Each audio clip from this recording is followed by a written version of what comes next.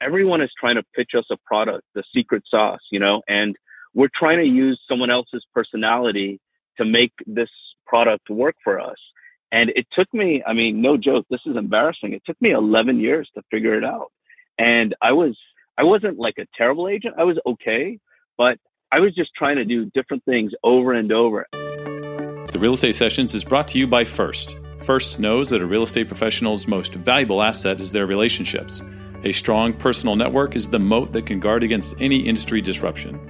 But there's never enough time to nurture your network the way you want to. First powers top agents with artificial intelligence to spotlight the people who are most likely to sell. This brings focus and attention to make important connections when it matters most. Learn more and request a free demo at first.io. Welcome to the Real Estate Sessions podcast, where industry leaders share their stories and offer tips and advice for real estate professionals. Now your host, Bill Risser of Fidelity National Title in Tampa, Florida.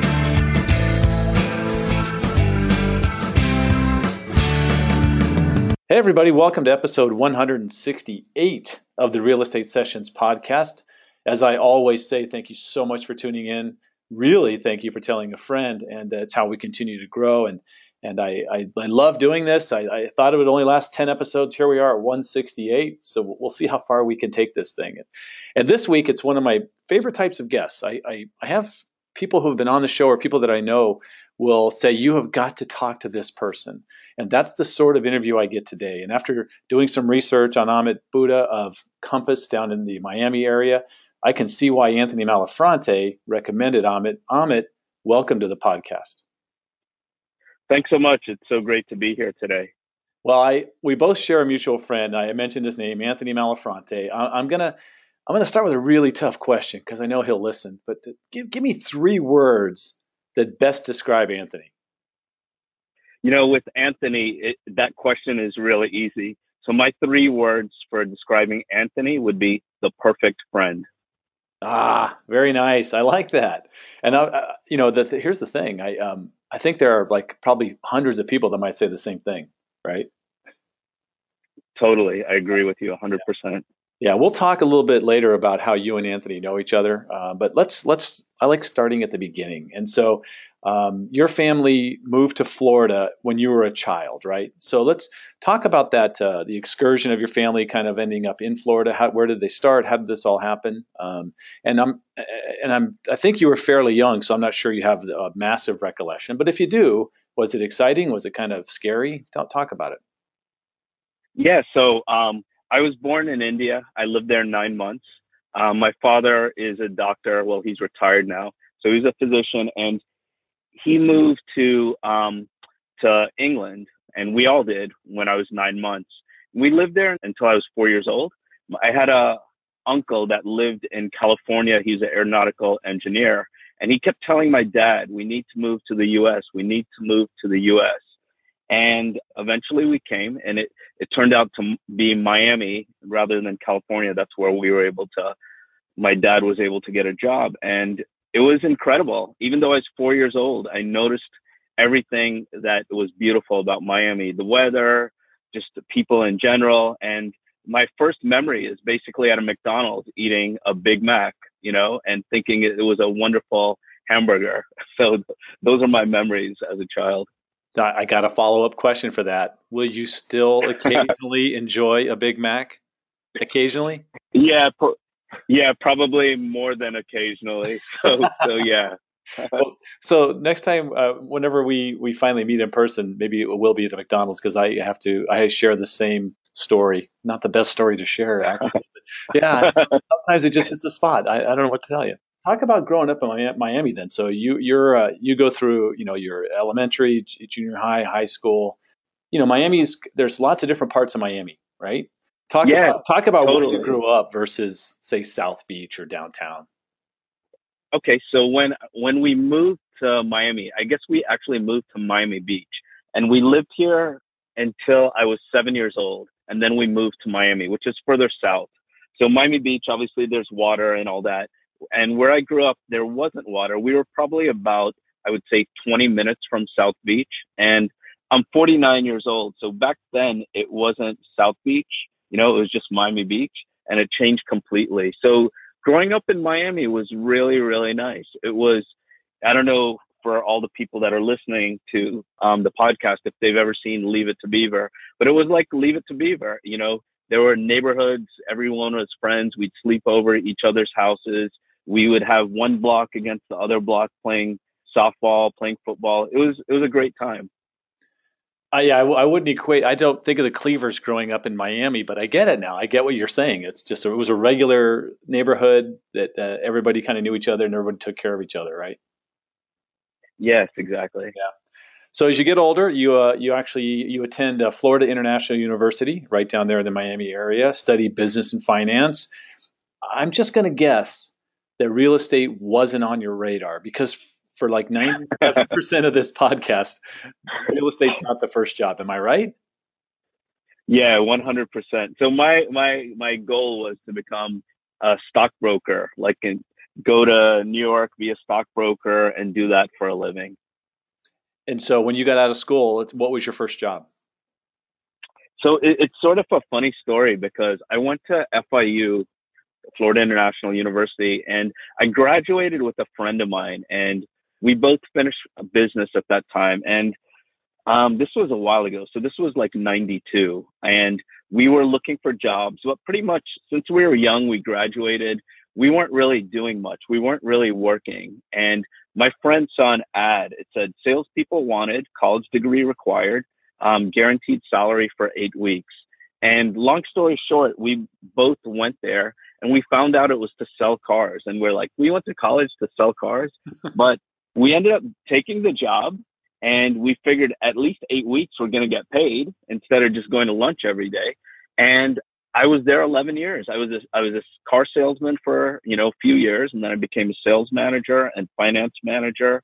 And it was a great part of my life because it opened me up. It got me better at relationships and just everything. It helped me a ton in life. I can imagine. I mean, let's go back to high school for you. Were you that outgoing kid? Were you kind of the one that knew everybody, or were you a little more, kind of not introvert, but kind of leaning more that way? So I was very shy until I was in 11th grade. Before then, I was extremely shy. 11th, 12th, I started opening up a bit. So going into sales, especially cars, I mean, you had to. Like you said, you had to be forming relationships like the first second you met somebody. Oh, yeah. I mean, my job as a sales manager, I was the guy that when people are at the dealership and they're there forever, and then they see the salesman coming back with that guy, I'm that guy that needs to get them to pay more, get them to like me, pay more, and give me a perfect score. And I need to do it immediately. So it was great training. Wow. Maybe off the podcast, I've got some questions for you about some of the processes that go on behind closed doors at a car dealership. There's a book or something there, right? Yeah. Oh, for sure. For sure. Love to share that with you. All right, cool. So what was that moment? What happened? Usually there's some kind of event or a trigger that leads guests from the podcast into the real estate world. What was that for you? Yeah, so as a sales manager, that was my last position at the dealership, and I probably did that, I don't know, about 3 or 4 years. Before that, I was a finance manager. But we worked so many hours. I would work 70 to 80 hours a week, and it was like really, really high stress. So at that time, it was at a Ford dealership, and at that time there was over 4,000 Ford dealerships in the U.S., which is much different than today, and we were in the top 70. So we sold a ton of cars. But with that being said, I worked so many hours. I would work 70 or 80 hours a week. And it would be like, I would go to work some days at 8 and get home at 11 p.m., 8 in the morning to 11 p.m. So I just got burnt out. I wasn't exercising. I got in worse shape and I was missing all these family events. And yeah, I got burnt out of it. And I took some time off. And then one day I thought, you know what? Since I was selling a big ticket item as a car and I was able to develop relationships with a lot of people, customers, I figured real estate would be a good avenue to go in. So you start off with Coldwell Banker. Is that where you your first brokerage?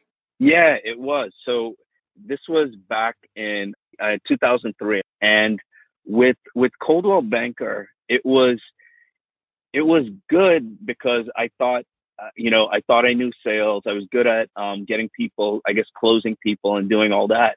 But what I didn't realize was that selling cars is much different, and closing people to do, to purchase something is so much different than actually prospecting to get new business. So Coldwell Banker was good at teaching me real estate, but I wasn't sure how to attract business. So I tried many different things with that. So prospecting, you're right, is a massive part of being a realtor. Whereas I imagine at a car dealership, a lot of that's done by the marketing on a national level, and you have people just walking in all day long, right? Yeah, yeah. And I think one of my successes with the car business was back in the day, there was no Facebook or there was no social media. And I was pretty good at, like, if I sold you, even if it was a used car, like 2 years ago, every day I would look to see whose birthday it was.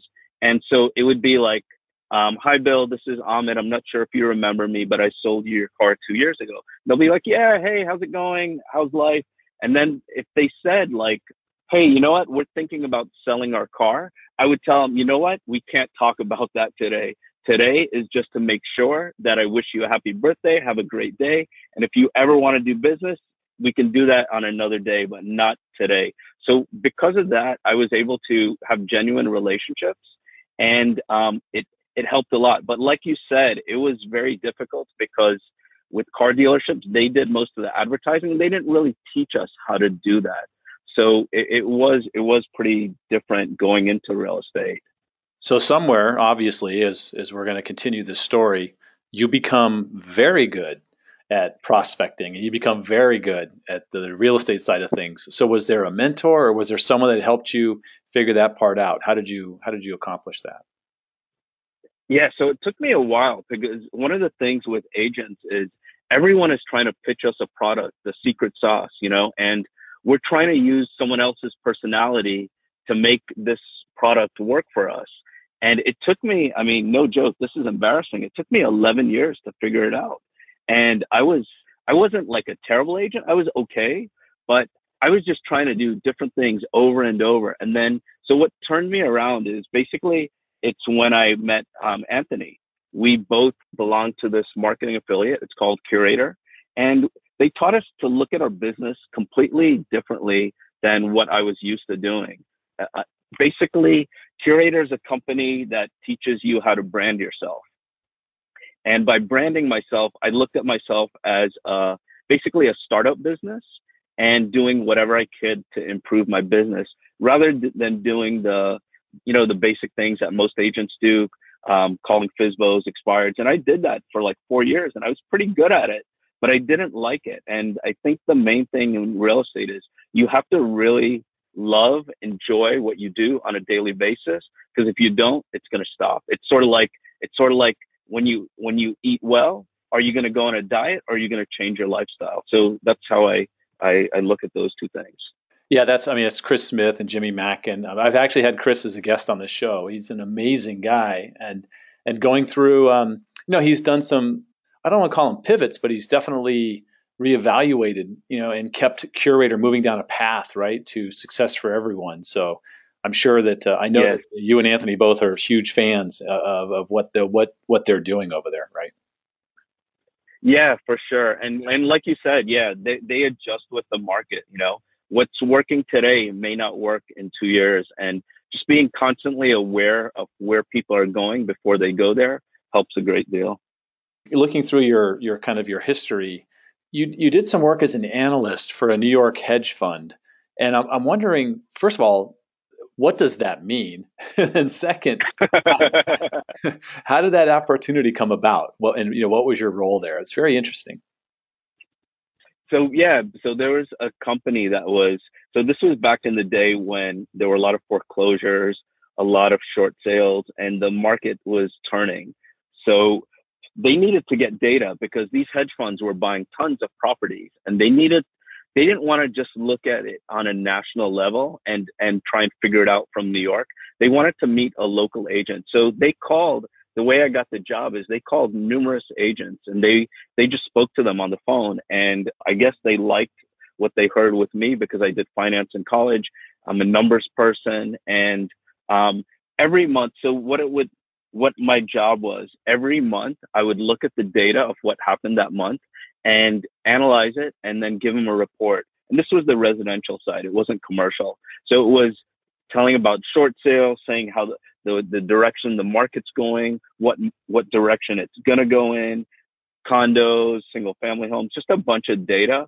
Maybe it'll bore a lot of people, but for me, a numbers person, I was really into it. And it's helped me quite a bit with my career because I could analyze data, much better than before. I'm going to say when you're sitting down with that client, potential customer who's an engineer, you're like right in the sweet spot, huh? Exactly. But Yeah. if they're an artist, I need to talk about something else. You got to figure that out quickly. Yeah, that's important. Yes, yes. You now, after you spent a few years with another company, but you have now landed at Compass, and Compass is a well-known operation now, really in the news a lot. What Robert Refkin's doing, kind of all around the country with Compass has been really very interesting to follow. So let's talk about why Compass made sense for you where you were in your career. Yeah, so I worked at Sotheby's for 3 years roughly, and I love Sotheby's. It taught me, I think in life we do things, we meet people, we do different jobs, and it helps us at that time of our life.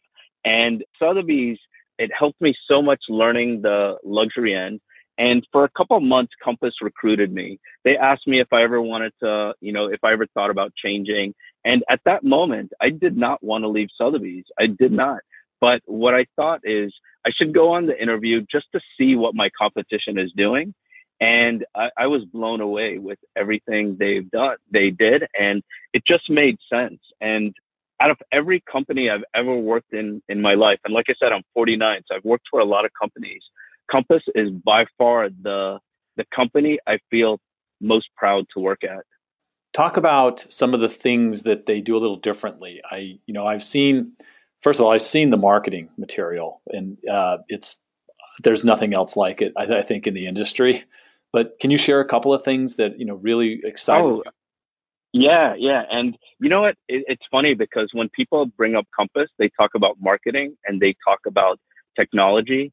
And although those things that they have are incredible, those aren't my favorite things about Compass. So I'll tell you a few things that they do. Before they hire anyone, they speak to 3 people in the industry. And if those people do not give that person 3 thumbs up, they don't hire that person. And it doesn't matter whether they hire 1 in 1,000 people. So the culture is really, really important, whether it's sales agent, whether it's an engineer, marketing. They have this very strong culture. I sent them an agent that does over 100 million a year, and they didn't hire that agent because they got 2 thumbs up instead of 3. So the culture is incredibly important to them. Another thing that they have these different principles, and sort of touching on what I just said, one of their principles is collaborate without ego. So we're always sharing things, everyone, it's like, I went to basically a happy hour for Compass last week, and Robert Refkin was there. So we had 150 to 200 people at this event. And I felt like almost like I was at my wedding because there were so many of my friends there, like everyone that was there, I really enjoyed seeing. And just like at a wedding, you want to speak to everyone, but you can't because the first person you talk to, you want to talk to the rest of the night. And when I saw people there and I'm talking to them, just because they have the same culture, just because they collaborate without ego, every person that I spoke to, I could have spoken to the whole night and listened to them. And that's what I really love about Compass the most. It's just having that synergy amongst all of us. Another thing is they just introduced health insurance to us, and deeply discounted health insurance, not health insurance that I'm going to pay the same, but they gave us actually real numbers. So in Florida, family health insurance for my wife and I, on average, we're going to save 50.7% than what I was paying in the past. So those are just a couple things that I love about Compass. Yeah, they're definitely a new, it is a new era that they're kind of ushering in, and we'll see how the industry responds. Time will tell. So Right. I want to spend some time talking about you in particular. I really enjoyed, because I love looking at websites. The word I have for your website is spectacular. I love how involved you are with customers there. I mean, the design's amazing. Talk about was there a source of inspiration for that site? Did you just create that? Was there a designer? Talk about that. It's just beautiful. Yeah, thank you so much. So again, with Curator, they help us with our websites, and they have different programs. So one of the things that I identify with a lot, and this is what helped me probably the most in my career as a real estate agent, was to think as a customer and not as an agent. I mean, most of our advertising as agents, and I was guilty of this in the past, is we tell everyone how great we are. We don't tell how great the customer is too many times. And so I tried to change the perspective and make basically the customer the hero and me the guide. So there were a few inspiration things that helped me with the website. So of course, Curator, their design team, they have a program called Revamp. And I was working with this person for 8 weeks, 5 days a week. And it was a lot of work. And there's this book called My Story Brand. It's by an author named Donald Miller. And basically his message is to clarify the message. So basically when we advertise, one of the things that we do incredibly wrong is we overcomplicate things. We don't, and he calls that having people burn mental calories. If we make things very easy for someone, they can digest it better, and they can usually figure out what they want to do better. So those were the two things of inspiration I got for the website. Yeah, you're basically saying don't try to be the smartest guy in the room, and impress people with Right. information. Yeah, provide what they need and make it super simple to get to kind of ask for the whatever it is you're offering. Totally, yeah. That's great. You talk a lot about family on your website, and your desire to serve customers. And I love those terms, how powerful those are. You talk about helping them find the joy that you have found, right? Which, once again, is amazing. Yeah. I'm going to guess, like, there's probably a little bit of influence from mom and dad, maybe the way you were raised, because it's just amazing to hear that coming from a realtor's website. Thank you. Yeah, I mean, it is. I'm so lucky, blessed to have my parents, as well as the rest of my family and friends. And so with my parents, my dad, he is 86 years old and my mom is 75. And he still opens the door for her every time she gets in the car. When he says goodbye, he'll give her a kiss. When her friends are there, she'll open the door. So all these manners, I've just, once you see it your whole life, you get used to it. And I've been really lucky to have, them as role models, as well as, the rest of my family and friends. Right. So let's dive one more time, a little bit back into your business. Currently, you've been in the business a while now. What percentage of your business is coming from, your referral-based kind of Sphere stuff versus, the lead generation that you're doing with the Curator's help? I would say probably about half and half, because, and my lead generation is very different than the normal lead generation of doing a Zillow lead or calling for sale by owners or expireds. My lead generation is basically by creating content and building my brand, doing videos of local places, spending a ton of money on marketing so the product is something that I'm proud of. And by doing that, people recognize it, and then I get calls from that. And a lot of times people will ask me, what is my return on investment with Curator? And it's so hard nowadays to talk about return on investment, ROI, because I give them this example. In the past, everyone has, as agents, we all have friends and relatives that know that we're agents, but many of them may not use us because for whatever reason. But with Curator, because they've trained me so well on making it consumer focused and spending the money to do the proper marketing, those people in the past that wouldn't use me, that were family and friends, now they feel like they wouldn't be that smart if they didn't use me. So with that, lead generation is some of it, but it's also, my sphere is sort of getting lead generated by the activities that I do as well. It's like a blurring of the lines, right? It's not just cut and dried. There's constant loving on your database versus, activities that lead generate that don't look like the traditional, I'm not pay per click and all this other stuff, right? Yeah, exactly. Blurring the lines is a great way of putting it. Yeah.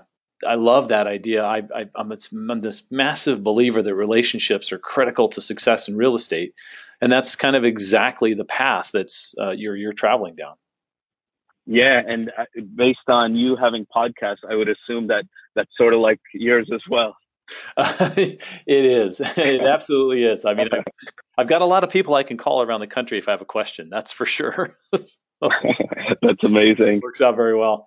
So, Amit, I've had you here for the half hour I asked of your time. You're busy today. Let me ask you the same last question I've asked every guest on the show, and that is, if you could give one piece of advice to a new agent just getting started, what would it be?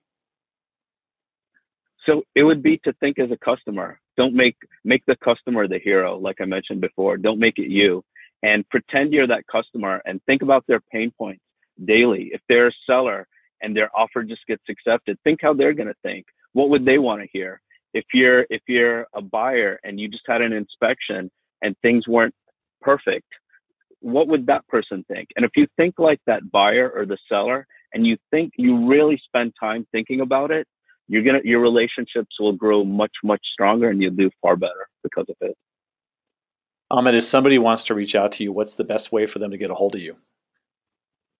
So they can go to my website. It's All in Miami. So ALL, like all, and then in, and then Miami.com. Amit, thank you so much for your time today. I really appreciate it. Continued success. And like I said, it was really a pleasure kind of seeing the things you've created, and you're really this all-consuming focus on the consumers. Just a pleasure to watch. Thanks so much. It was great being here. Thank you.